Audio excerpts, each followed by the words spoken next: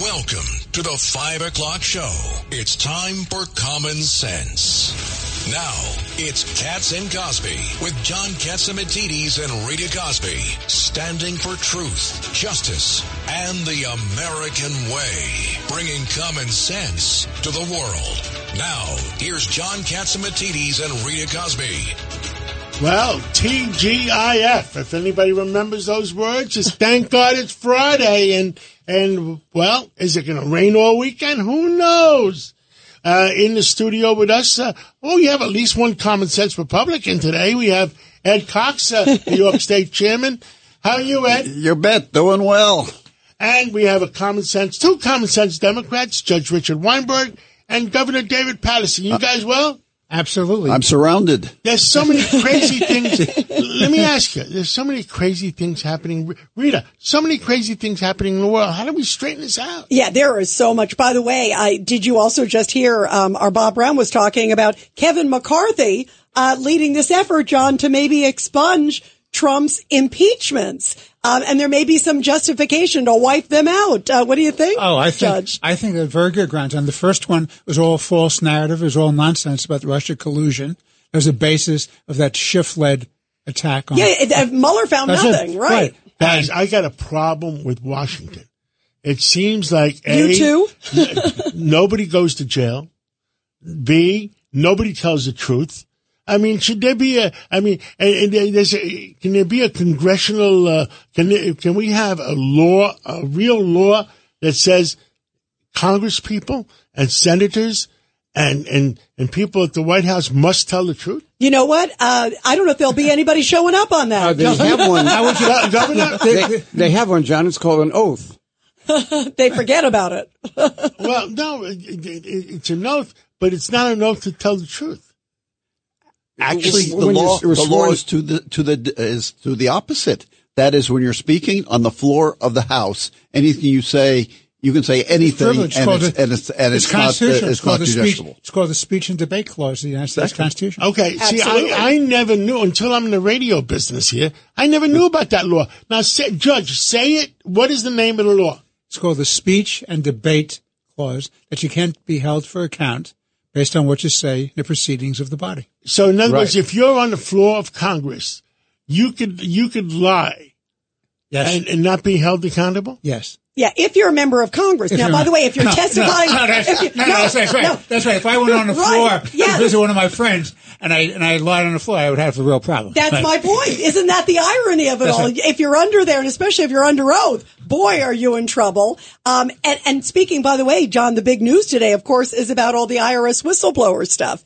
And the IRS whistleblowers testified under oath. They could be held in contempt. There could be huge problems if they lied under oath. They swear by what they said, and it is explosive against Hunter Biden. Now, I just learned another law before. Oh, you did? Okay. That a former congressman or a former senator, regardless, can go on the floor of the Congress, even if he's a lobbyist, even if he's lobbying for a foreign country, and whisper in any congressman's ear, and he's allowed to do that, and But with the cat on the floor, he's not violating any of the rules of the floor. So he can lobby on the floor without being registered as a lobbyist to do it. But where he runs into trouble if he's doing it for foreign government, right? The Foreign Corrupt Practices Act, as Chairman Cox is nodding knowingly, which, by the way, raises the question: how come the U.S. Attorney didn't go after young Mr. Biden on being a foreign agent who's not registered? Absolutely right. That's a big one. Big one. And it seems like he got a pass. And joining us now, by the way, John, here on the show is Greg Jarrett. He is, of course, the Fox News legal analyst. And Greg also has a new book out. It's called The Trial of the Century. It's awesome. Greg, this is amazing. This documentation coming from the whistleblower. Everybody is talking about this IRS whistleblower who basically had the WhatsApp information. And it came out today that it wasn't just like hearsay, that they actually downloaded it from the cloud, the Apple cloud, this conversation that Hunter Biden says he's sitting next to his father. What is going on here? Yeah, I mean, that email is absolutely stunning. It directly implicates Joe Biden is involved in his son's overseas, corrupt influence peddling deals. It sort of reads like, I'm sitting next to my dad, fulfill your commitment or else. Translation, pay us the money or my powerful father will go after you with a vengeance. That's extortion on top of all the other crimes related to bribery. And it certainly puts a lie to Joe Biden's claim that, I knew nothing about my son's foreign graft and I was never involved. The laptop alone is a treasure trove of documents implicating the big guy as not just a beneficiary, but an active participant, the cornerstone of the graft. So where happens next, though, Greg? Because the big question is how do you prove it? Right. No, is there any proof that his father's actually sitting there? Well, and you know what's interesting, John? What I saw? I could say to you, Greg, I'm sitting next to God. Unless you give me everything, God is going to take you to heaven tomorrow morning. And John, what Hunter came out with today via his attorney was basically, I had a horrible addiction, leave my family out of it. He didn't deny it. But to John's point, how did they prove it? The one thing I saw, Greg, this to me, I was stunned. According to Gary Shapley, this IRS whistleblower. He basically says that they had asked for a GPS. That some of the agents said, listen, we're looking at this message. Here's a GPS that can exactly say, is the father sitting in the room at the time to confirm that? And the superiors turned it down. Greg. Well, even if he's not sitting literally next to his son, it is certainly pretty strong circumstantial evidence that dad was involved in all of this. And, is it a coincidence that the tens of millions of dollars that flowed into the Biden family bank accounts came from the very countries, America's adversaries, where Joe Biden, as vice president, was put in charge of dictating foreign policy decisions that arguably were in exchange for money, which is why that 1023 form is so important, because it evidences allegedly a direct bribery scheme in which Joe Biden gets $5 million and the son gets another $5 million in exchange for a specific policy decision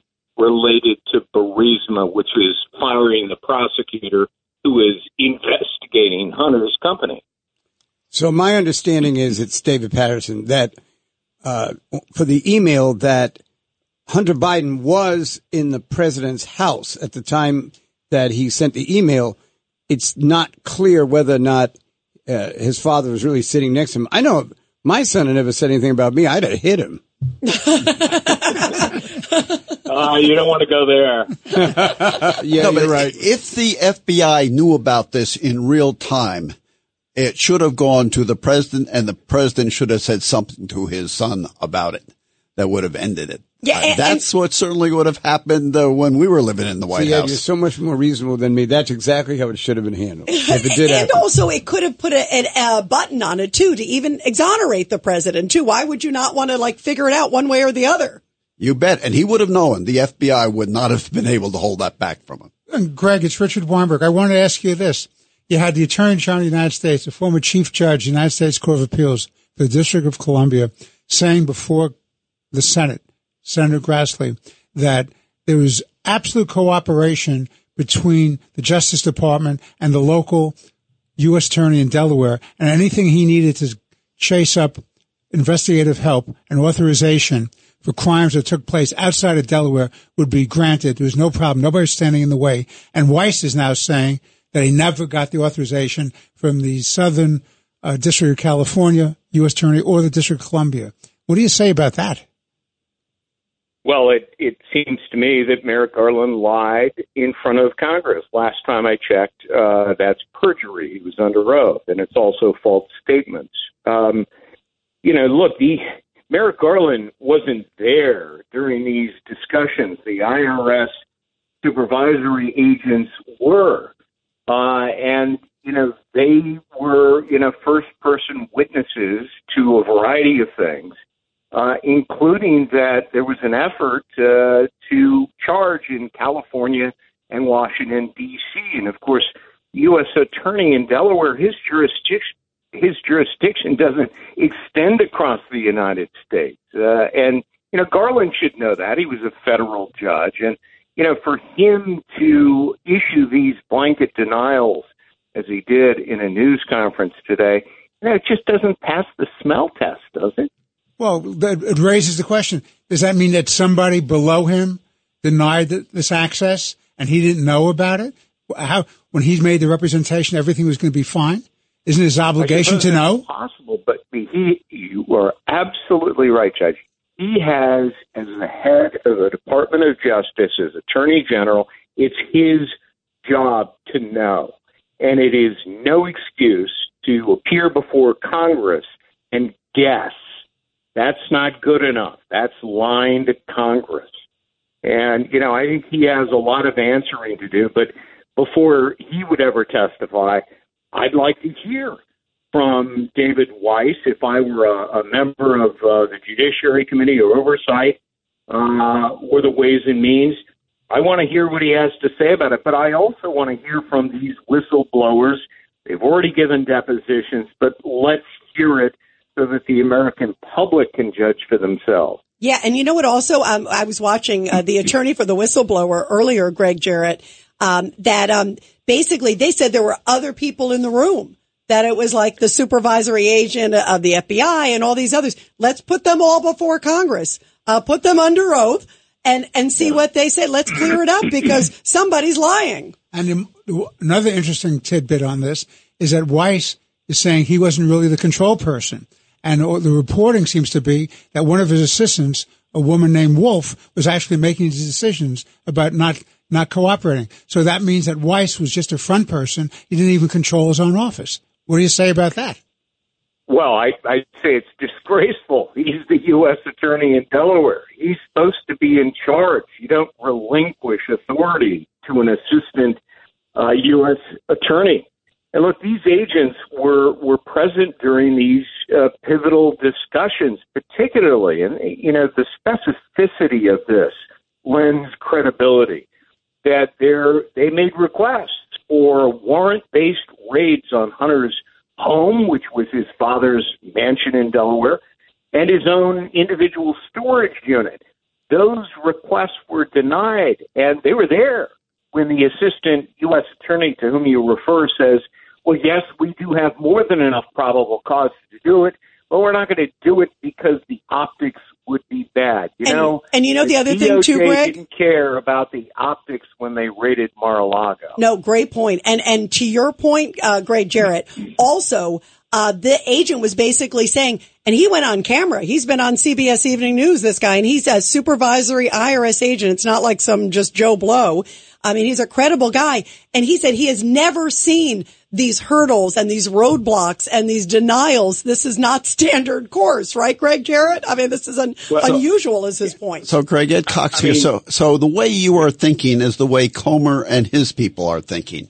They're going to work through this, work through the whole tangle of the dummy companies that the cash follow the money. By the way, right we have Comer joining us in studio next week. Exactly. Can't wait for that.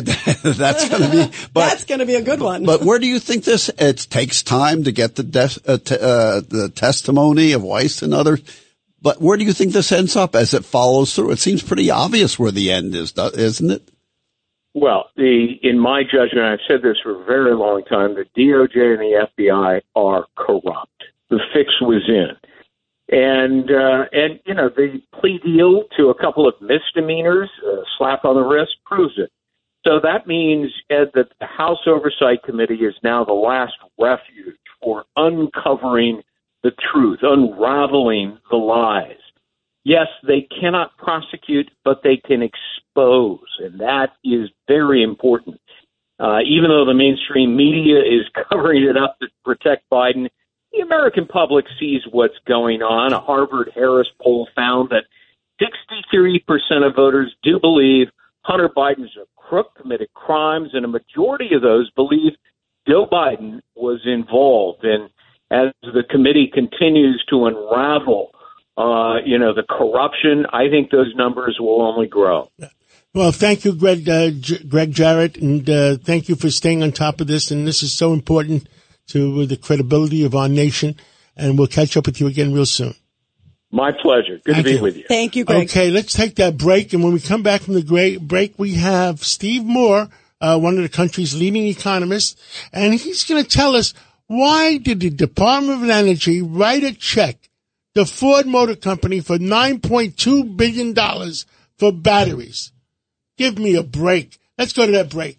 A common sense recap of the day's biggest stories. It's John Catsimatidis and Rita Cosby. Katz and Cosby on 77 WABC.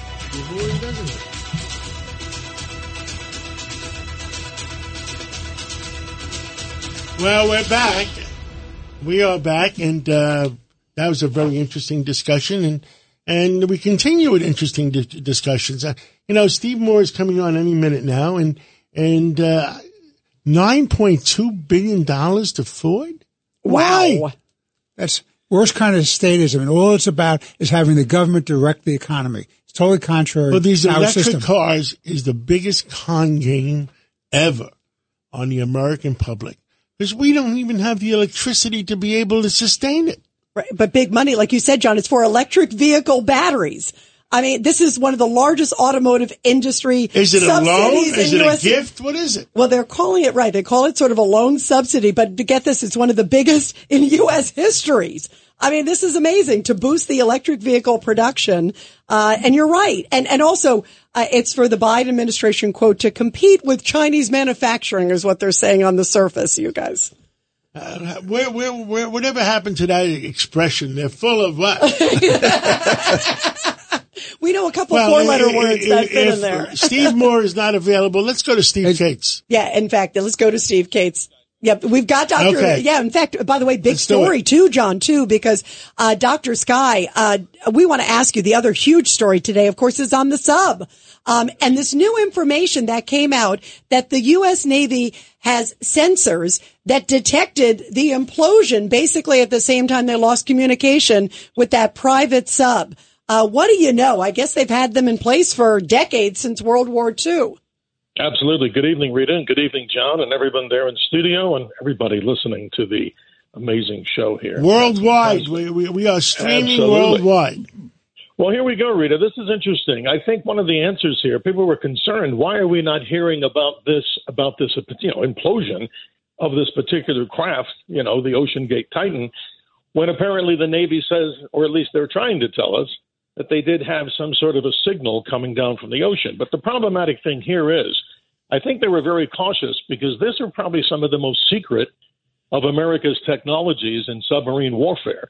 Now, I know that doesn't sound like a good answer. We need to know the truth. But unfortunately, with this small, tiny object, it's amazing if they even did detect anything. Remember, it's only 22 feet in length, and they're covering a 14,000 square mile area of ocean. But it's so tragic, as we all know. But I wanted to describe this in a little more detail from both the astronomy side, and again, I'm not an oceanographer, but here's what we know about what we think about under the ocean. We only know, Rita, 20% of the ocean's floor has ever been mapped, as opposed to all the mappings that we have of the planets like Mars and such. Obviously, the ocean is still a very, very secret place, and we really don't know what's going on down there. There's actually 3 levels of the ocean's layer. We find out that this outer region of the area we call sunlight zone, it goes down to about 200 meters.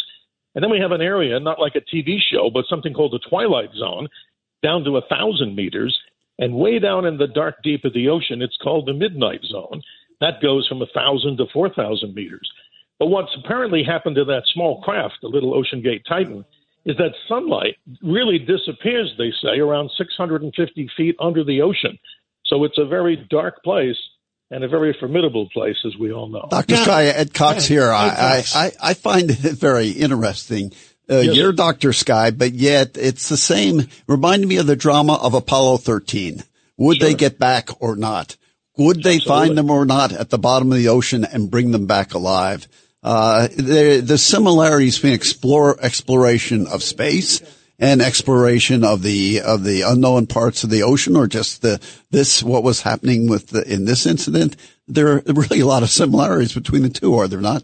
Ed, you're absolutely right. I mean, we look at the outer space region with Apollo 13, right? God bless those astronauts and NASA's ground crew that got that, those 3 astronauts back.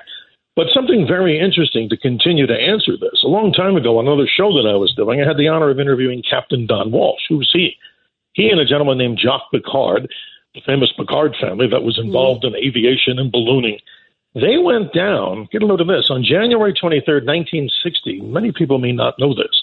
In this device called a bathyscaphe. It's actually this double pressure hull type of submarine, if you want to call it. And they went down into the deepest part of the ocean, the Mariana Trench, 35,800 feet into the ocean. And what's interesting, James Cameron did this in the Deep Sea Challenger back in 2012.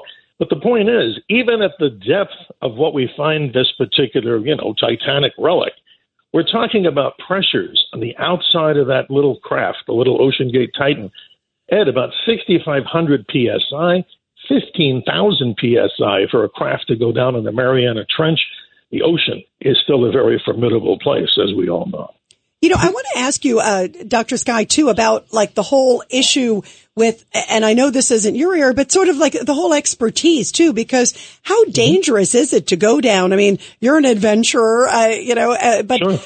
to go down into the ocean. Now we're hearing these stories that the guy was trying to sell the tickets at half price, saying it's safer than crossing. We're hearing all these allegations that even whistleblowers within the company were upset, saying it wasn't ready to go. I mean, shouldn't there be more regulation? These precious lives, it's heartbreaking. Rita, you're spot on. And a backstory on the Titan here, the Ocean Gate Titan, is that it was not certified by U.S. regulations. So how did they get away with this? They actually did this dive in international waters. So there needs to be some sort of regulation on this. I mean, there are many people. There was a whistleblower, I think, or somebody fired from the company. I don't know all the details. But the person actually stated very emphatically to the entire board that craft or others like it were not really suitable to do the deep dive. And they were told to clear out their desk in 10 minutes' time. But it's so fascinating to talk about this because the actual craft, the other craft that I talked about with Captain Don Walsh, that to me is a momentous time in oceanography. Jacques Cousteau and so many other people that explore the ocean, we find out that Trieste, the actual craft, the bathyscaphe, was actually used to locate a very sad event that happened with another of our nuclear submarines, this known as SSN-593, the Thresher. 129 souls passed on April 10th, 1963, off the coast of New Hampshire. But this Trieste actually located this submarine, and everybody there perished in microseconds, just like, sadly, those on Ocean Gate Titan in 8,400 feet of water. The Thresher was at 8,400 feet of water, right? Yes, correct, John. Wow. Absolutely. Totally amazing. Now, I've been told, Dr. Sky, and I think our listening audience would you said we've only mapped 20% of the ocean. Down, right. And we're talking about the Titanic, the Thresher being at 8,400 feet, the Titanic at 12,000 feet. I've been told down to 30,000 feet where we go down to the Pacific or the Atlantic, there's areas of 30,000 feet. There is some kind of life down there. There is, John.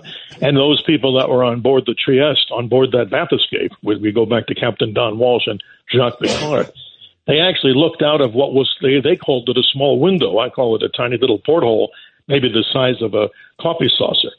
And what they saw down there was actually some type of fish moving around, get a look at this, at 35,000 plus feet. Those creatures exist. And even more bizarre, if you go back to James Cameron in the movie, The Abyss, we see all of these beautiful recollections of fish that glow in the dark. So there's a whole colony and a whole species of fish that actually glow by what they call photoluminescence down there.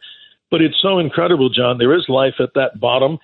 And that, of course, goes way down. And the pressures, as we mentioned before, imagine life surviving at 15,000. And we haven't even begun to explore the ocean floor or know about life down there. The other thing that me and you have talked about and our audience deserves to know is the fact with all those UFOs that there's an area in San Diego area that those unidentified flying, whatever you want to call them, were flying into caves and down below the earth. Absolutely, John. And that goes back to a story. Hopefully someday we can talk about it in detail. But the quick summary is the tic-tac shaped UFOs, like a tic-tac mint. What can go 80,000 feet in a second up into the upper outer reaches of the atmosphere? And then in a microsecond, or maybe a little bit longer, not much longer, under the ocean, and transfer itself and do all kinds of zigzags in the skies. I've been studying the sky like many people for a long time, maybe 40, 50 years, and I don't think we have any technology, John, not China, not Russia, not us, but I'd sure the heck like to know what it is. It's some sort of a device or something that defies gravity. What do we call it? Anti-gravity, and maybe even warpage of space-time. That's fascinating. Well, well, Steve Cates, thank you for filling us in, and so I hope we all live long enough to see what that's all about. Really? You know, I went to Area 51. Remember, John? Yes. I went a couple of years ago, and it was interesting. Yeah. It is. Well, thank you, Steve Cates, and let's take a break right now, and when we come back... We've got Tom Homan, the former ICE director, talking about this big decision. Oh, yes. Tell us what happened. The Supreme Court voted. Yeah, basically allowing the Biden administration to decide to keep people here, and it basically puts our security in danger. The states are saying, wait a minute. I don't understand the law. I hope he's able to explain to us. And the Supreme Court voted, I understand, 8-1. So that's pretty much, let's take that break first. You're commuting home with Katz and Cosby. Now, here's John Catsimatidis and Rita Cosby on 77 WABC. And we are back to Katz and Cosby, as if the Biden administration needs any more impetus to keep people here in the United States. A huge ruling from the U.S. Supreme Court. And joining us now is the former director of ICE, Tom Homan, Immigrations and Customs Enforcement. Tom, you and I were talking earlier. You were saying this is a really bad ruling for America. Can you explain it to everybody?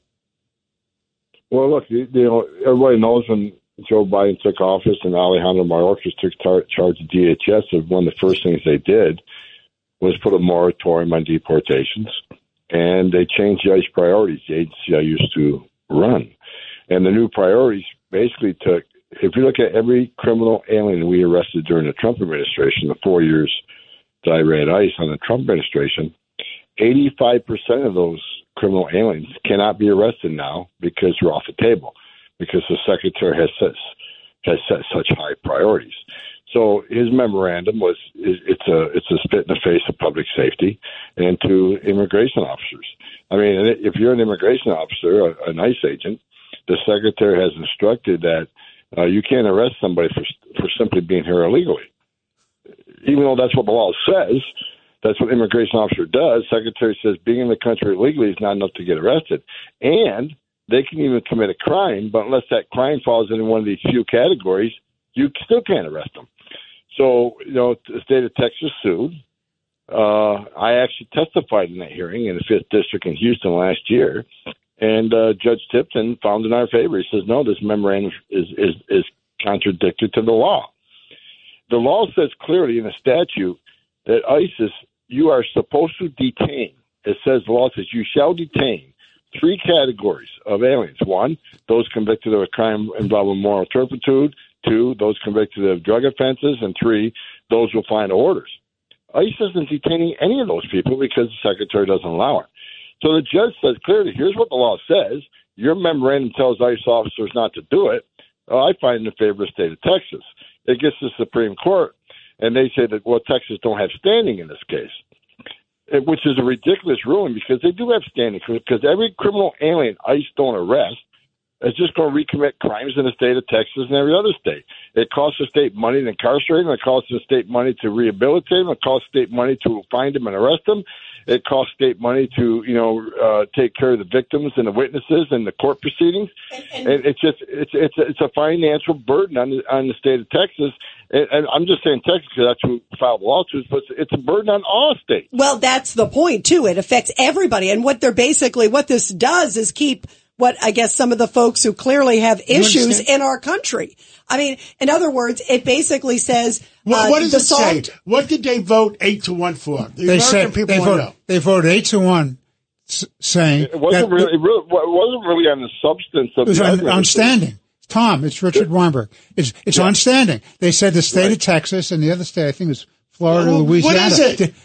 Standing means there's no real injury and no real damages to you. Are you kidding? And Tom is absolutely right. And you're right, too. Of course, if they don't have standing, who does? Right.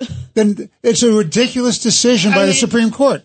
Ridiculous. These people are just walking into the United States of America. Which is an illegal act. They have no right to be here, and they have a right to detain them and put them through the process. And the Supreme Court has ratified illegal conduct by the Homeland Secretary. That's exactly what happened. I'm willing to bet it is not a lengthy opinion. Because unfortunately, it is an opinion. Yeah, it is an opinion, but probably a memorandum opinion. They probably did not do it the justice that this case deserved. So let me ask you, who was the dissenting judge? Alito. Who was Alito was the only dissenting judge. Alito. Yeah. So let me ask you, Tom Homan, what does this mean for our security and what happens now? I mean, this is unbelievable. Well, look, it's just another magnet, another enticement for people to come to the country. Look, the secretary's already said you can come to the country legally, and even if you lose your case, which 90% do on the claim of asylum. That's a true number. 9 out of 10 people claim asylum at the border and never get relief from U.S. courts because they don't qualify. But they're going to keep coming even though they know they don't qualify. Why? Because they know they can't be arrested. The secretary is so nice.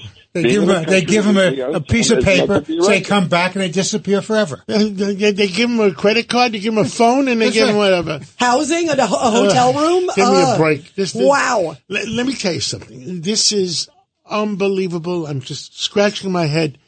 Well, thank you so much for coming on. Tom Homan, thank you, former ICE director. Great to have you here, Tom. You've done a great job, and let's pray that we get back to some sanity in our country. Thank you. All right, year and a half, we're back. Thank you. Thank you. And now we have Dr. Peter Michalos, and there's a lot of new revelations. Yeah, big stuff. First is this fungal. Talk about this. This is something that's really serious, Peter. Okay. Absolutely. It seems that there's a fungus among us, and it was discovered in 2009 in Japan. And it's interesting. Can we make a movie?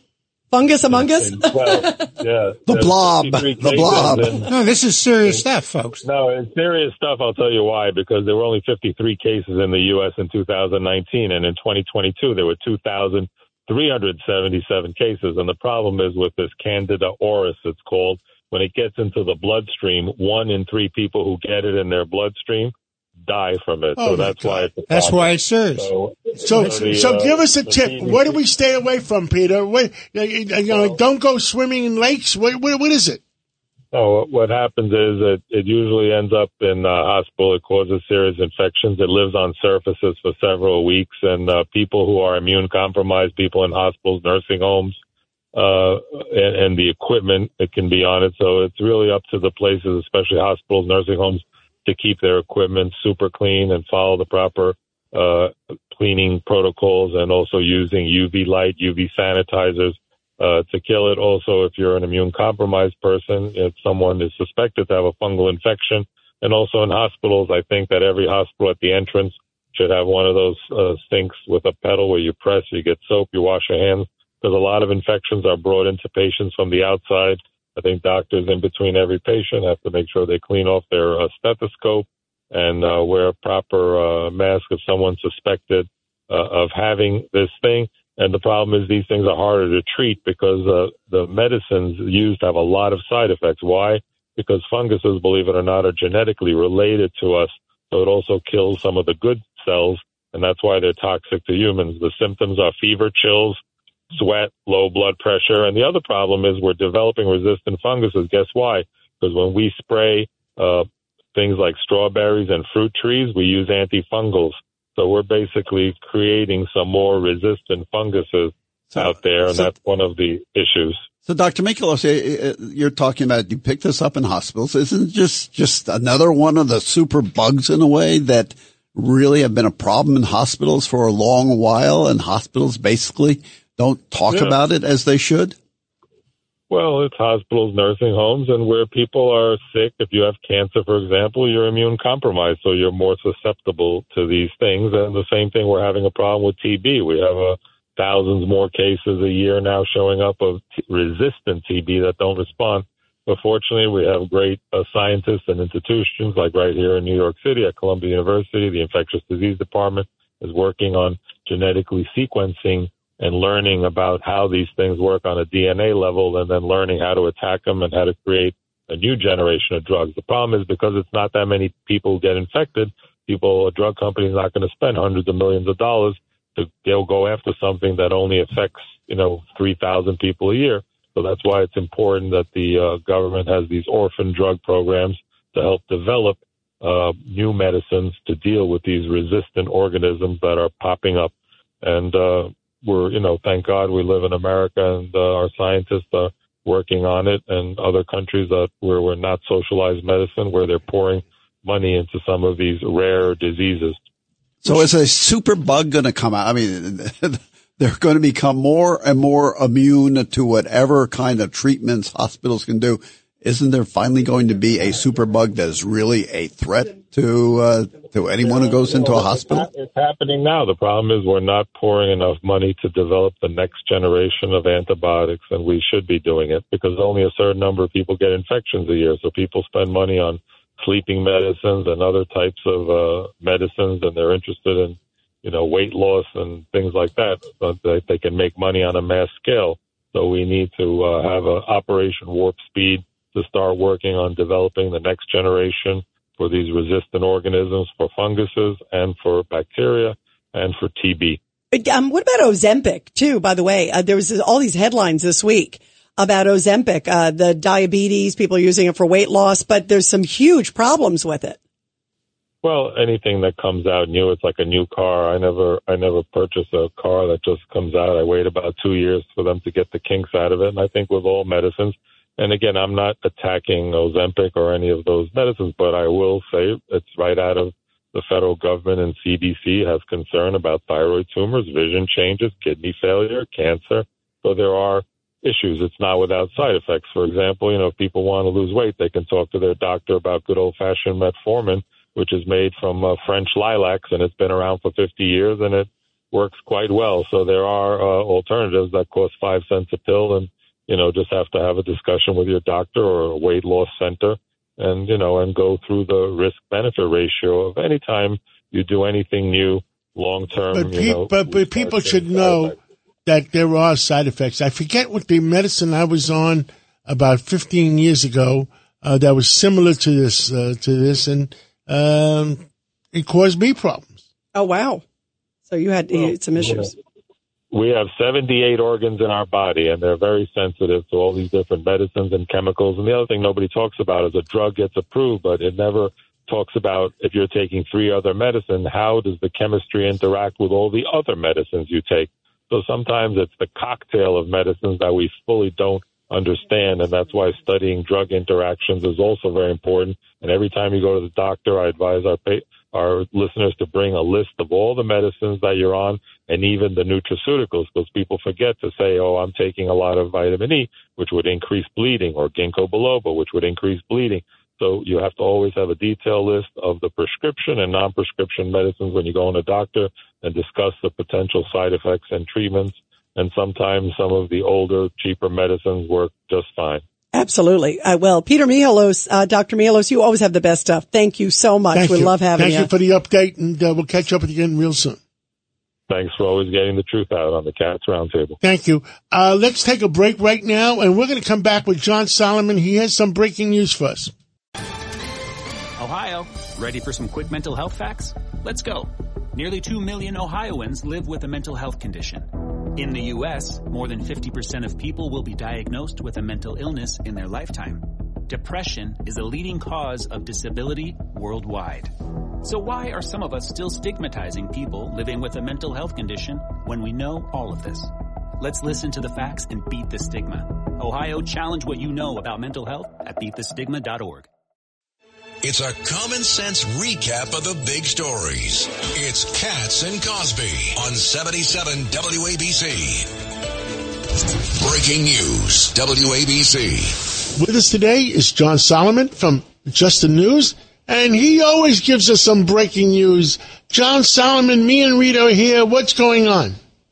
There's a lot going on. There is a war of words that has broken out from Hunter Biden's lawyers against the IRS whistleblower who lawfully made disclosures to Congress that were released yesterday. We've been talking about this whistleblower on your show for a couple of weeks. We now know his full story.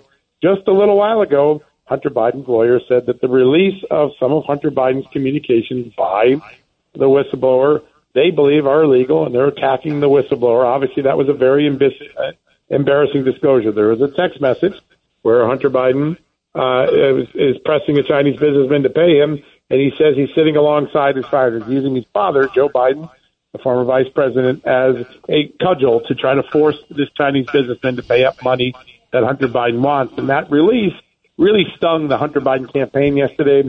Today, the Hunter Biden lawyers, their team, are accusing the IRS whistleblower of illegally providing that to Congress. Turns out they can provide anything they want to Congress. That's what whistleblowers have the ability to do. But a war of words, a lot of tension, and I think a lot of people are starting to wonder.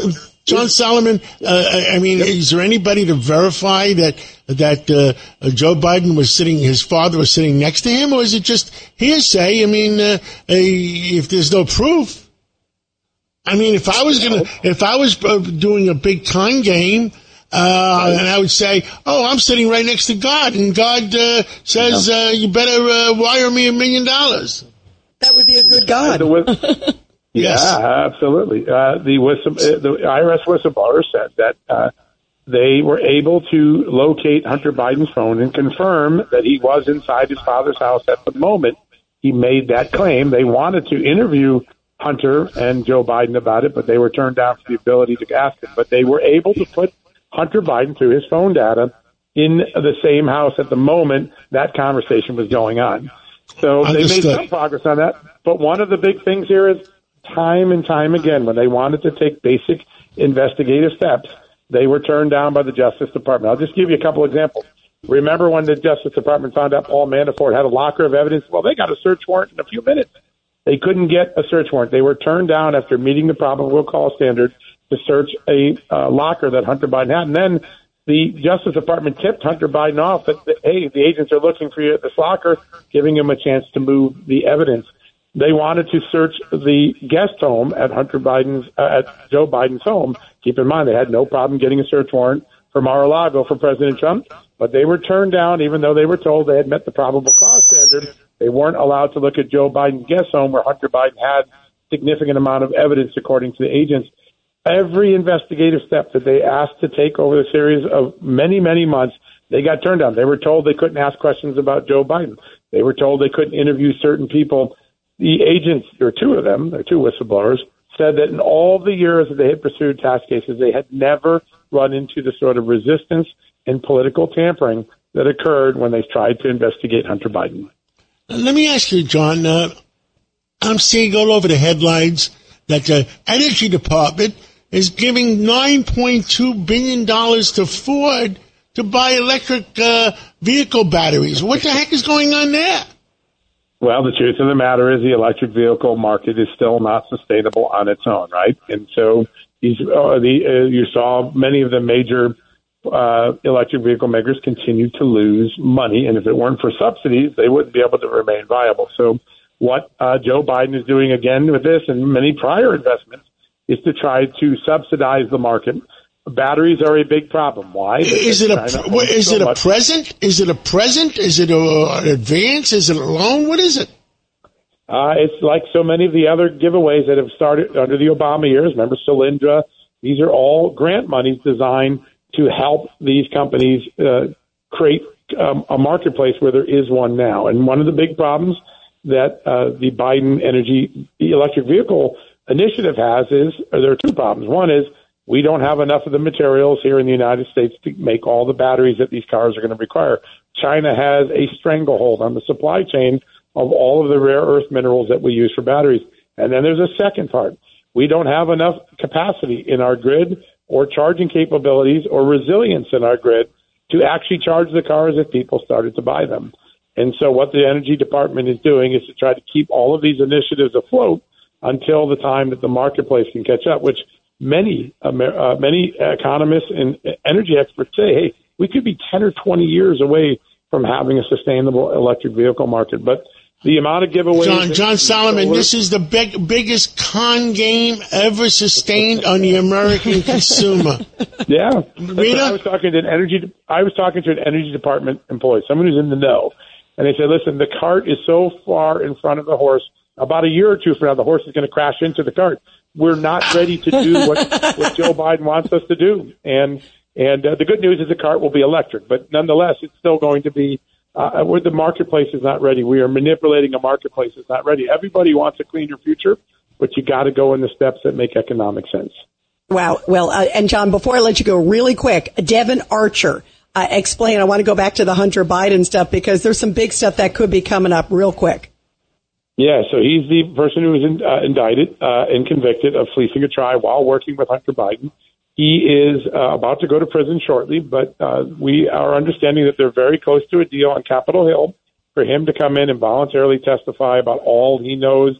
We believe he was present for meetings between Joe Biden and some of Hunter Biden's business associates.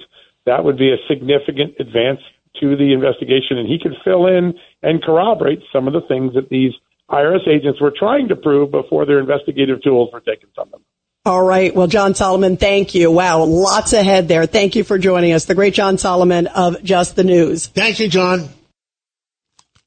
Wow, that is going to be interesting where that leads. By the way, John, you had dinner with Donald Trump the other day. I want to hear a little more about that. Well, he wanted to talk to some New Yorkers. You know, he was in New York all his life and know what the thinking is. And it was at somebody's home on 69th Street. And the dinner was very good. Was he in good spirits? He was in excellent spirits. There was about 20 people total at the dinner. He got there promptly at 6 o'clock, and he wanted to know what the situation is. I mean, you've seen him many times, Ed. What do you think? He still thinks of New York. I think he's very sad he's not in New York sometimes. He is a New Yorker through and through, from Queens, and that's what he is. They made it impossible for him to be a New Yorker. Yeah. Actually, part of the relationship that he has with McCarthy, the Speaker of the House, is they're both from nitty-gritty areas. One's from Queens, the other's from Bakersfield, California. Yep. But both are basically blue-collar areas, people who aspire to something more. And Kevin McCarthy is going to be in New York starting Saturday, Sunday, Monday. What is he doing? He's trying to ensure that his delegation in New York stays in place. It's the most important delegation. We've got seven more seats than the Democrats would have gerrymandered us into here. And though that is his majority, he knows he has to hold on to them. In a presidential year in a blue state, the turnout of Democrats is going to be large. And now, is it going to stay in place, the jurisdictions now, the districts as it is? They're trying to fix that. Can they change it before the election? That's the issue. That's the issue. They got a case coming up that's a bogus case. They got the chief judge they want. They forced out the former chief judge because they didn't like a decision he wrote. They put in their chief judge, the state Democrats in the Senate, and that they're trying to win. I predict they will not. David, I won't, Governor, I won't get you in trouble by asking you any questions. I think Ed's going to be very disappointed down the road. By the way, I want to tell everybody. Wait. Yeah. And Judge Weinberg's wife. You got a bet there. Oh, no. Judge Weinberg's wife, I understand, is the lawyer for the Democratic Party. Oh. Don't ask me about our private conversations about this, John. By the way, I want to say something that's public. Everybody has to read the Daily Mail. John, you made worldwide news about your desire to buy CNN. Well, CNN it is all needs over the help. world's talking about it. Everybody wants you. CNN needs help. They only have 400,000 viewers. I said to all the powers that be, in 1 year's time, I guarantee I'll certify we'll have it up to 2 million. Yes. You could do it. Well, thank you all for coming in. God bless America. And what do we all stand for? Truth, justice, and the American way.